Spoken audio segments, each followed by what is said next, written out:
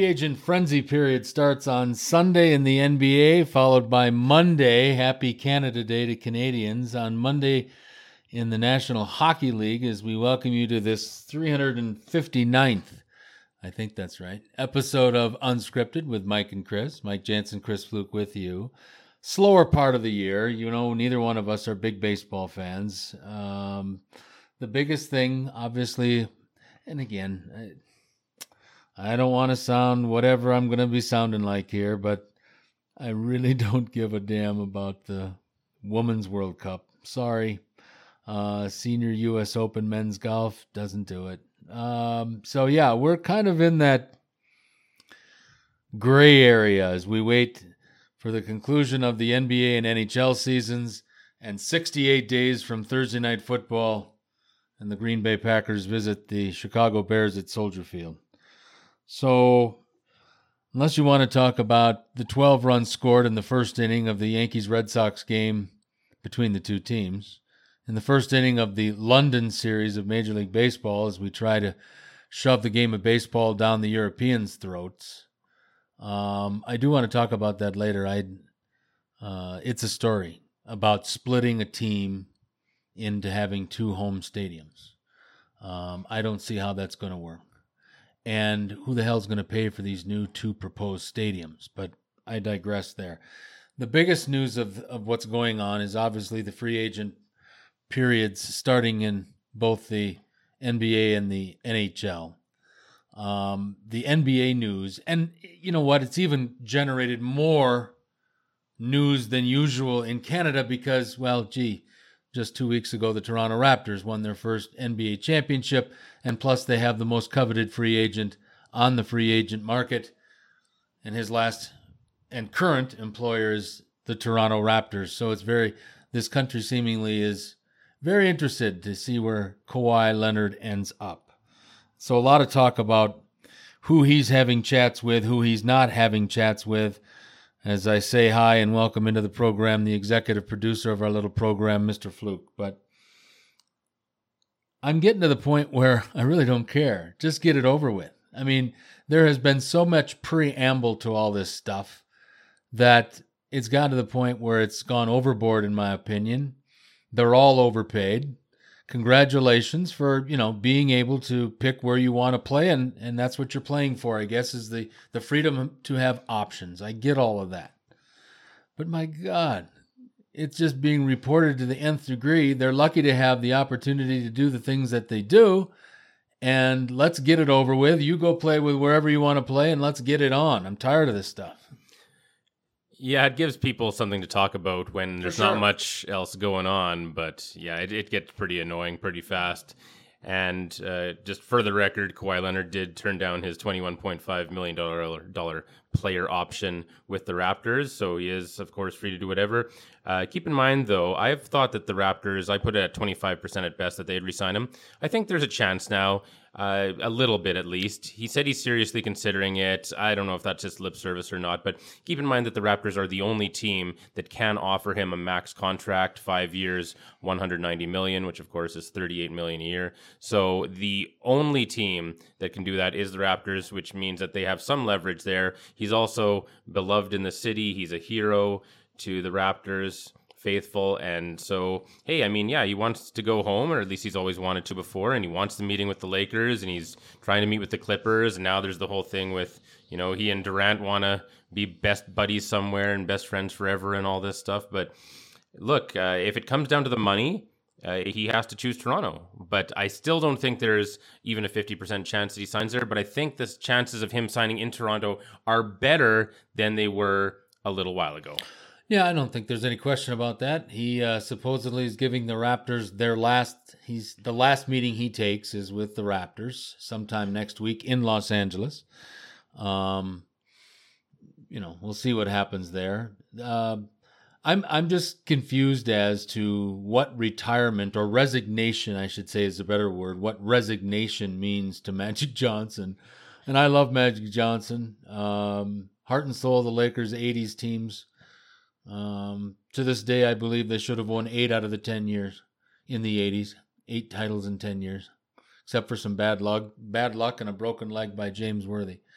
'83. I think they could have potentially won 8 out of 10 years. I really do. But Magic's obviously still a Laker at heart.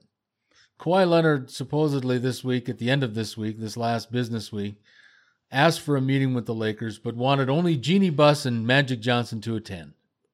Not Mitch Kupchak anymore, whoever the hell the general manager is. Rob Pelinka, the pretty boy from Michigan. No Rob Pelinka, nobody else. Just Jeanie Buss and her best friend Magic Johnson. Well, how can a guy who just resigned back on April the 9th, how can a guy who resigned from the Lakers as president of basketball operations, how can he, after he resigns on April 9th, how can he be part of any discussion with future free agent official? Anybody can have a cup of coffee at a Starbucks, and that's an unofficial meeting. I mean, if Kawhi Leonard needs to talk to Magic Johnson, it can happen in anywhere of 1,000 places. The terminology, and Magic's been in trouble with this before, but he was a official member of the Lakers when he got charged with the tampering charges. But if everybody and their sister, this side of, people that are 6 feet under, don't realize that Magic Johnson isn't an employee, I mean, why should this be a news story? I just don't understand that. Magic and he's a big cheerleader now in the Lakers. That's what he is. He resigned his position on April 9th, said Rob Pelinka backstabs him. So how can he even be in this discussion in regard to the free agent pitches of the Los Angeles Lakers to potential free agents? I don't know. Well, this is the danger of when you're some fancy bigwig owner or executive and you try to make decisions based on your own petty grievances or selfishness or anything else. It doesn't work. And of course, Vince McMahon is the absolute worst for this, but there's a million executives who do this. But look, to the general public, to the players, to everyone else, Magic Johnson is the Lakers, and everyone is convinced, furthermore, that Magic Johnson is going to be back with the Lakers at some point, whether it's as a GM when they kick Pelinka out, whether it's as an owner, right, with him and Kobe maybe putting money together and getting a syndicate going and whatever. But everyone is convinced that, this is just some sort of lull. And it's like, okay, do all your corporate bullshit, the buses and the Pelinkas. Yeah, do your little thing. We'll just wait here while it all flames out. And then Magic comes back and then it can get back on track and everything. Not like the Lakers have been that great the last few years with or without Magic at all. I mean, and without magical free agent signings, no pun intended, they're not going to be good anytime soon either. So, look, don't do this type of stuff if you're an executive. Don't try to fucking pull the wool over the eyes of the general public. The people know what's going on. And I love that Kawhi Leonard actually did this, because he's like, look, fuck this bullshit. If I'm going to come here, it has to be a serious team and a serious franchise. Ideally, the classic, famous, iconic franchise it used to be. And if I'm going to come to that, here's what I expect. Here's how I see your little organization. Don't try to fuck around and everything like this. I'm calling you on your bullshit, and Magic is the Lakers, and fuck you if you think you're going to force feed the people and the fans and me anything else. I wonder how it works, though. And I pose the question because you keep talking and hearing about Kevin Durant and Klay Thompson in regard to them garnering max deals or max proposals from the Golden State Warriors. But if they give them a 5-year deal right off the bat, they're only going to play for 4. I mean, we can pretty much rule those two guys out for the 2019-2020 season because of their respective Achilles and ACL injuries. I just wonder how they do that in regard to the contracts. I know I'm probably going too deep on this, but do the Golden State Warriors as a team get some kind of insurance liability claim or something to recoup some of the big money that they'd be paying those guys? You know, I know that they know obviously now of a pre-condition injury. Easy for me to say. But I don't ever feel sorry for a team owner or a team organization that are usually run by guys that have more money than brains. But in this case, the Warriors at least are trying to show that they really are a family, or they really do care about guys that put their health on the line to try to bring them another championship. But you don't get much bang for your buck. And again, I'm not feeling sorry for them, but I'm impressed by the Golden State Warriors that they would at least potentially come starting June the 30th and not official until the league moratorium on July the 6th. But I'm quite impressed because they will get no bang for their buck. They will get no ROI on their investment in the first year with Klay Thompson and Kevin Durant if somehow, by some miracle, they end up back in Golden State. I don't know how it works. You'd think they'd have to get a pretty hefty discount for 0 games played, but I actually don't know the intricacies of the NBA contract process, but that would be pretty impressive. Kevin Durant, I think there was no chance of him re-signing with Golden State, but maybe there is now if they're the only team. Well, that's what I'm saying. Yeah, willing to take advantage of that, although, I mean, how old is Kevin Durant now? 31. Is he? So, boy, yeah, that's a tough one. I don't really see them doing that. I could see them offering Klay Thompson that he's only been 28. Yeah, and he's been such an important thing there. They were winning before Durant, right? But I think and obviously Steph Curry is the most important deal, and he's already signed to a Supermax deal. So I think that Klay and Draymond Green comes up next year. Well, fuck Draymond Green. I knew that was coming. God, did you see this? So this was funny. Have you heard about this story? You've probably heard this. How the NBA and Adam Silver want to get rid of the term owner. Now they apparently got rid of the term owner, even though nobody's told these people that owner refers to the company. It doesn't mean you own the players like they're slaves or something. Right. But because the Civil War is still raging in the U.S. ever since 1861, don't let anyone tell you there was an end date. So that's what we get. But that's good. I like that. Thanks. Tell me there's no end date. That's for damn sure. But anyway, so then here's what the internet decided to do. A lot of people on the internet thought, hey, let's go take a look at Draymond Green's Twitter page. And right there, right in the main front part of it, it's got, I don't know what company it was, but like Draymond Green, because Draymond Green was one of the guys really pushing because, I don't want to, they can't be an owner. They don't own me. I'm not a slave. And so then right there, Draymond Green, owner of company, whatever. It's like, well, fuck yourself, you fucking hypocrite, Draymond Green. He's an idiot. Klay Thompson is way better than Draymond Green in every way, including as a human being. And I like the idea of signing Klay Thompson and really doing the family thing. I think that's really cool. But Draymond Green can go fuck himself and go find work somewhere else and see how many championships he wins then. Joel, is it LaCobe or LaCobe? LaCobe, I think. I think it's LaCobe. I don't know. Whatever. He's one of 2 owners. And Bob Myers, the general manager, both. Now, is this posturing or is this the truth? Where both of them are on record I believe I've heard it. Otherwise, I wouldn't be talking about it because I wouldn't have remembered it. I don't retain anything when I read it. Are you kidding? It's easier to see it on the TV screen. Both of those people, the owner and the general manager, who just got a contract extension, both believe that the heart and soul of the Golden State Warriors is one Draymond Green. Oh, come on. Is that posturing or is that the truth? I bet Steve Kerr doesn't feel that way. Oh, God, no. I still, to this day, Steve Kerr said, I am so fucking sick of Draymond's bullshit. I know he said that. You saw his lips. You can read lips. And what did I say he said? I don't even remember that. I don't know. You came up with some politically correct bullshit. But the honest... He definitely said Draymond Green. He definitely said that. Oh, he said Draymond. Oh, yeah. He says, I'm so fucking sick of Draymond's bullshit. I bet Tom Izzo, with all great respect to the Michigan State head basketball coach, he would love Draymond Green. But privately, he was probably happy to see him when he left the Michigan State campus. I just would be interested. I think that there's some truth to that. It should be interesting. In the NBA, starting Sunday night, they want to make sure you got the time right. Sunday night, 6 p.m. Eastern time, so 3 o'clock on the West Coast.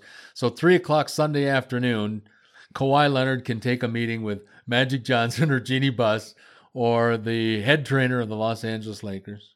He can do that. I don't know how he's going to do it. They're going to have to meet. They're going to have to meet on a Starbucks on Rodeo Drive. Unofficial meeting.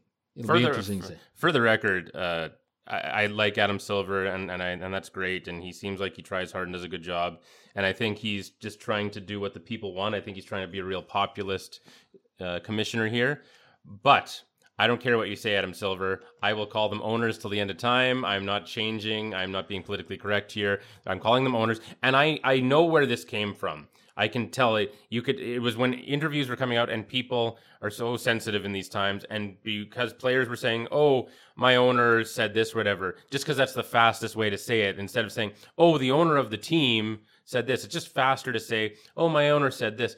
But then when guys are like, "Why am I saying my owner? He doesn't own me." And it's just like, shut the fuck up, guys. Honestly, he owns the team. Deal with it. Sorry, he just does. And he doesn't own you, and he doesn't own your soul and anything else. It just means he owns a friggin' team as a businessman, and that's it. So calm your fucking tits. I'm tired of your shit. So I'm going to call them owners until the end of time, and especially since Draymond Green, Mr. Hypocrite, calls himself an owner, he just doesn't want anyone else to be an owner. All right, Silver, since you're on the topic, and it just triggered something in my small mind, but Silver made news this week in regard to the NBA's active commissioner, I should say. Been acting for a while. I like him too. He's proposing an NBA shorter season, starting, I believe it was the 21-22 or 22-23 season, somewhere in there. Obviously, this will be part of the next collective bargaining agreement with the players, because the players will have to sign off on this. Silver can propose sheep at halftime if he wants to, but if it doesn't get ratified by the Players Association, it doesn't matter. Silver obviously would have to get it certified by his owner group. But he is proposing an NBA shorter season, a play-in tournament to get into the playoff, coming later, 3 or 4 years down the road. That's got to excite you, and I know it excites me. I know you'd be more excited for the play-in tournament. I'd be more excited for the less number of games. I think we've gotten to the point of almost oversaturation now. I think that one of the greatest... I mean, look at this year. Just a perfect example. Kawhi Leonard leads the Raptors to their first championship, plays a total of 60 regular season games, misses 22 games for maintenance of his body. And obviously, when you win a championship, everybody thinks that's the way to go. And I think, obviously, it's the wave of the future if you stay at 82. I hate to be a Bucks fan, and I'm sitting here, and I get to take my kid to a game, and all of a sudden that's one of Giannis Antetokounmpo's 25 body maintenance games of the year. I get to take my kid to a Bucks game. I don't really want to see... I love Milwaukee Bucks, but I don't really want to see the Milwaukee Bucks if I can't see Giannis. Mm-hmm. So I'm in agreement with the shorter season. I know you're more excited about the play-in into a play-in to get into the playoffs, which would put some excitement on the back end of the NBA season. But I think this is positive. I've said, you've heard me say many times, I think we need to shorten the baseball season. 162 games in 182 days is 180 days is preposterous. I don't mind going to an 18-game NFL schedule if we get rid of at least two of the stupid preseason games. But your thoughts on, first of all, obviously with Adam Silver and what he's made news this week in regard to the NBA. Yeah, I love it. I love the innovation of it. I love trying to make things fresh. I love trying to say, just because we always did it this way doesn't mean we should continue to do it this way. Brackets make things huge. I mean, nobody gives a shit about college basketball outside of your actual, local team, whatever, other than March Madness, as far as I'm concerned. Ooh, I disagree there. Well, I know you can disagree and everything, but like especially if you're talking about in other places, you've seen them at Duke, Cameron Indoor Stadium, and you've seen them at Rupp Arena in Kentucky, and you've seen them at these blue blood programs and you've seen, there are blue blood basketball programs like you've seen at Alabama and Auburn in the Iron Bowl in college football. Singular college towns, that's the only game in town. That is the lifeblood of those cities. Sure, but that's what I'm talking about is I'm taking that away. I'm saying other than the local concerns, like obviously if you're going to Duke, you're probably going to be a pretty big Duke fan. I get that. But I'm talking about take random people like me in Canada. I mean, I'll watch some March Madness. I'll fill out a bracket. Other than that, I'm not doing anything. Well, let me with ask that. you this then. R.J. Barrett, third overall pick, Yep. Mississauga, Ontario. A couple years ago, though he was a bust, he was a pile of crap. Anthony Bennett from UNLV, but originally Canadian. Andrew Wiggins, Canadian. The next year, number 1 overall pick of the Minnesota. Well, first of all, it was Cleveland, and then was traded to Minnesota. All Canadian kids. There's and obviously now that the Raptors have done something that the beloved Maple Leafs haven't been able to do since 1967, and that's win a freaking championship. I believe next year, my friend, you're going to see more basketball exposure on our local cable networks because of the kids that are making moves in the NBA and big-time college basketball from Canada, and ultimately, the Raptors just won the big one. People are going to be a little bit more interested in basketball, I think, up here. Well, sure, but that's what I'm talking about. Local concerns. If people are like, hey, yay, Canadian, yay, local college, whatever, that's cool. But for people, like I'm talking like me, really, who I don't even feel like I've never felt like I have much of a country, to be honest, because I'm in Western Canada and I think it's just a different thing. So I don't have these local concerns. But my point is, when I see something like brackets, I might watch, I might get involved, I might fill out a bracket. And so I think for the extremely casual NBA fan, or maybe even the non-fan who's kind of willing to be, but has never really invested or felt the need to, I think for those types of people, if you have a shorter season, it's less attention span they have to have. They can pay attention for a shorter burst. Yep. They can get more involved and fill out a bigger bracket and really have the fun of that. And I think all these things make it more appealing. And if I'm a player, why would you not be in favor of this? You could get away with playing way less games. I don't see them reducing salaries. You'll probably just get paid way more per game, in my opinion. That could be wrong. But if you're a player, play way less games while simultaneously having the chance, a way better chance potentially to get into the playoffs, not having your season over 2 games into the season like in some of these locales. So I think it's great on all sides. I'm not sure who would be opposed to this other than just ardent traditionalists who don't ever like anything to change.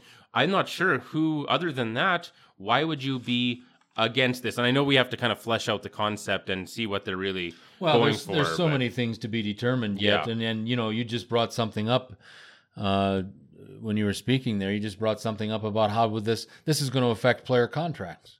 Mm-hmm. And they're certainly not going to take a pay cut because they're playing less games. No, of course not. So, there are so many things to be determined here.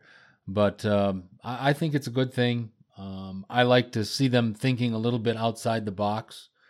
Somebody asked me the other day about expansion in the NBA, and I just said no. I think we're at a good number right now.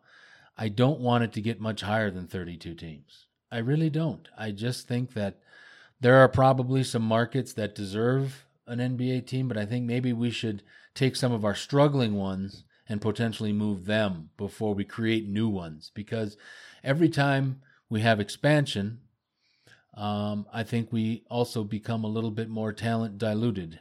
And I think 32 is good. 32 is perfect for the league. I think for all the big four, the four that Chris and I really concentrate on the most in the professional ranks, I think 32 is about the perfect number. It really is, yeah. And that brings me, I think I was trying to do something that they used to call a segue, but I was never that bright here on this 359th episode of Unscripted. And I wanted to get back to that Montreal/Tampa Bay sharing of a franchise. The proposal is on the table, and Stuart Sternberg, the owner of the Tampa Bay Rays, who can't, and in fairness, he has tried. If he hadn't have tried, I would be ripping him a new one. But he has tried numerous different stadium proposals down there to the Tampa Bay and St. Petersburg area, and he just keeps running up against a brick wall. And you've got a semi-new stadium, Raymond James Stadium down there for the Buccaneers, and you've got, I believe, at least a renovated, I don't know, but it looks like a nice place to play for the hockey team, the Lightning. But I can't see for the life of me why they can't come to some kind of resolution on a new baseball team for the Rays. And in fairness to the Rays organization, not a big fan, but they won 90 games last year, so it's not like they're tanking. They're not like this year's version and last year's version of the Baltimore Orioles. Biggest day on the Orioles calendar is the first day of the June amateur draft. Orioles season's over now. They're now waiting to tank the rest of this year so they can have a better date next June at the amateur draft. But this is preposterous. I'm sorry. I would love to see baseball back in Montreal, but move the Rays before you split and have to build 2 new stadiums and divide 81 home games in between 2 places. Obviously, heavy concentration in the spring in Florida because both stadiums will be open air. So heavy concentration of early games in the Tampa-St. Pete area and then the summer in Montreal. I like the concept, but I think it's preposterous. The way around this is move the freaking Tampa Bay Rays to Montreal, put that money toward putting a new ballpark in an open-air stadium in Tampa Bay, put it toward the new stadium in Montreal, and put a team, I think, that could be proven, given a second chance, a really good baseball market with the Expos. I really believe that. But a lot better. I'm sorry, Tampa Bay, but you've had your team for a long, long time. I think you were in the 2000 or 2008 World Series. That's the most success you've had, and you've had unbelievable teams on a shoestring budget. But having a major league team and think about their families. I mean, come on. We got to come up with a better plan than that. And I've got a lot easier one. Move the freaking Tampa Bay Rays to Montreal. Yeah, well, we're all waiting for the Expos to come back, and I think it's just a matter of time. But yeah, this is what happens when you try to compromise and don't have decisive people in all facets of the decision. It's just a disaster. Yeah, you want to split games? Sure. Half the games in Dallas, half in Fort Worth. There you go. Half the games in Minneapolis, half in St. Paul. Right. Fine. You want to do that? Okay, that's fair. Give some people a little bit less of a drive. I think the extreme most I'd be willing to go would be in some sport, I know the Packers used to do this, but like half in Green Bay, half in Milwaukee. That's 65 miles apart. Well, it's a lot closer than Montreal and Tampa Bay are. I'll tell you. No, absolutely. I'll tell you that much. Yeah. Maybe if there was some really unique thing, like let's say theoretically, let's say Alberta got an NFL team. Yeah. Okay, so then you get 8 home games. Let's say you did it so 4 of them were in Calgary, 4 were in Edmonton, and they're called the Alberta something. Maybe then it works. You can still go to all the games. Mm-hmm. Sometimes it's convenient. Sometimes you have to drive a couple hours. I mean, and plus you want to kind of pool the 2 cities together and Red Deer and everything else to try and get enough people to actually have an NFL team. Not like I expect we'd get one, but just theoretically, I could see in that situation. But to have in 2 different countries, what would that be? That'd be like a 24-hour drive away from each other. If you're actually driving, you'd have to be flying. It's 2 different it doesn't governments. Make any sense. It's 2 different tax systems. Doesn't make any sense. I just think that I've liked some of the things that Rob Manfred has done. I'm not too sold yet on baseball in London, but we shall see. Okay, that's another one there. Go. I hadn't even heard of that, to be honest. That's what I opened this little thing. I opened this program by talking about, and they did. They were playing today, and they scored 6 runs each in the first inning of the game in London. Yankees and Red Sox. Were they pitching position players or what? I don't know. To try and make it as appealing as possible? I want your comment. Yeah. So look, if you have something really great, at least to some demographic, like let's say you're the UFC. The UFC can easily expand all over the world because everyone can appreciate a good fight. I mean, unless you just have no interest in fighting at all, which you're not going to go, so that's fine. But you can go to any country in the world and people can understand it. They could dream of being a fighter someday. There's not necessarily as much of a financial limitation as if you want to become a professional hockey player or something. But you can take the UFC or boxing and you can put it all over the world and people get it. But to have a full game where you have to learn an entire new set of rules and you weren't raised on the game, unless it's incredibly exciting. Like, I can see the NFL. I love the NFL game. I can see why they're trying to spread it around the world. I could see it being good. But I mean, they're trying at least. But I think it has a better chance of succeeding than baseball. Baseball, to me, is one of those things that it's only even still in existence at all because people grew up with it and it's such a traditional thing. To take baseball and try to to try and sell a new part of the world on it. It's like bringing cricket here. I mean, it's just so different. It really is. It's the same thing. And they're actually playing this game, this 2-game series in a cricket stadium. And I'm not surprised either, right? So, and I mean, maybe there'd be a crossover thing. It's similar bat sports in a way, but there's many, many differences. And so maybe if some people might like one, they might like the other, but it's just a complete cultural sea change there. I mean, it's so you can't even translate it. It's an entirely new game, and unless it's something amazing, I just can't see. If it's the most exciting sport in the world, some crazy thing we haven't even invented yet, and it seems really universal, then maybe. But I mean, you're not going to have any local heroes when you go over there. You won't have ever grown up with it.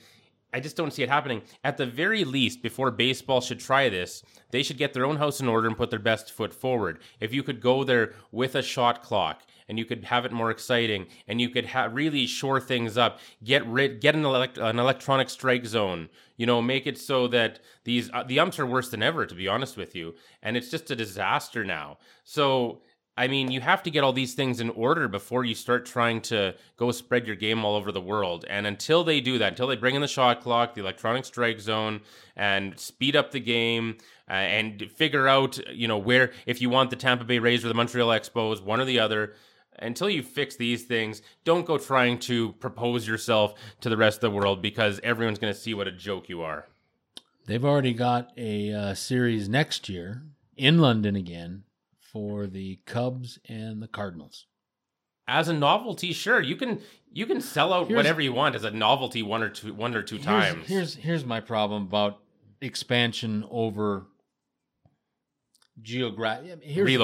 relocation or overseas. Here's the problem. I know I don't like owners, and I don't really respect players anymore because they're all kind of. But what I'm getting at here is the travel demands on potentially having a team be based in London, or someday maybe Paris, France, or some of the bigger metropolitan areas of Europe. I'm not taking a shot at Europeans. I'm not taking a shot at anybody. What I'm taking a shot at is the logistical aspect of the athletes, especially if they get assigned, traded, whatever, to a team based in Europe. I just really believe the travel demands and the schedule is going to be, because these teams that are based in Europe are going to have a home base or a campground or something, a home base. I don't know how else to say it, but somewhere where they do their things while they're there, because regardless of how many teams potentially someday in the National Football League or Major League Baseball, someday you got to believe the NBA is certainly going to go, and I know I just said 5 minutes ago that I love the number 32, and I do. I love the number 32, but if you expand to Europe, then maybe they have just the European League and then get together in the playoffs. I don't know. That's another thing, but until they figure out the logistical thing, that's my problem, is that I just think, again, and for me, this may sound silly, but if you're asking Joe Consumer to pay top dollar to watch Major League Baseball, professional football, all the big four, and I don't get to see my guys because they're having they had jet lag from flying in from London last night. I'm having a problem with that, and I know I'm going pretty deep there, but I always am thinking about Joe Consumer. I don't know what that is in me, but professional sports is a business, and I think Chris hit it on the head about our idolatry of things and obviously people in society today. And as I get older, I'm getting less enamored with the world of sports. It's a nice thing to have, but I don't have to always play by their rules, let's say. Went deep there. Went a little deep there. Oh, it's not. Look, these... there's so many choices out there. There's so much content. You can't. Yeah. You know what? Look, it's not like if you were watching TV in the 60s, like you could, okay, everyone gathered around on Sunday night and watched Ed Sullivan. You could get, or was it Sunday? I think that Ed Sullivan. Yeah, was? I think you're it was. right. Yeah, yeah, and you're right. Yeah, and everyone could watch the variety show. You could watch the news. Like everyone watched kind of the same 1 or 2 or 3 newscasters. And there was only so many shows, like, there was I Love Lucy, and I guess we're going back to the 50s even there too, but I mean, there was only so much. There wasn't all this streaming, there wasn't Netflix, there wasn't, everything on demand. You're a wise young man, sir. Yeah, so I mean, all these things are competing against each other, and there's only so much time in the day. And keep in mind that eventually, when people get old enough, they actually have to go and work and have a family and everything. And you're really limited to what you can really do. I mean, I'd love to pay more attention to hockey than I do, for example, but I put so much time into NFL, and now I'm like rededicating myself to the gym, and I'm dedicating myself to poker, and and now when we've got the podcast, and I mean, there's only so much time in the day. Like, to be honest with you, even if I won the lottery and I never had to actually work a day job again, I would still not have enough time. And this is me not having kids. Like, I still, with no kids and unlimited money, I would still not have enough time in the day and not have enough time in my life to do all the things I want to do. And so when all these things are jockeying for position, you better be doing a damn good job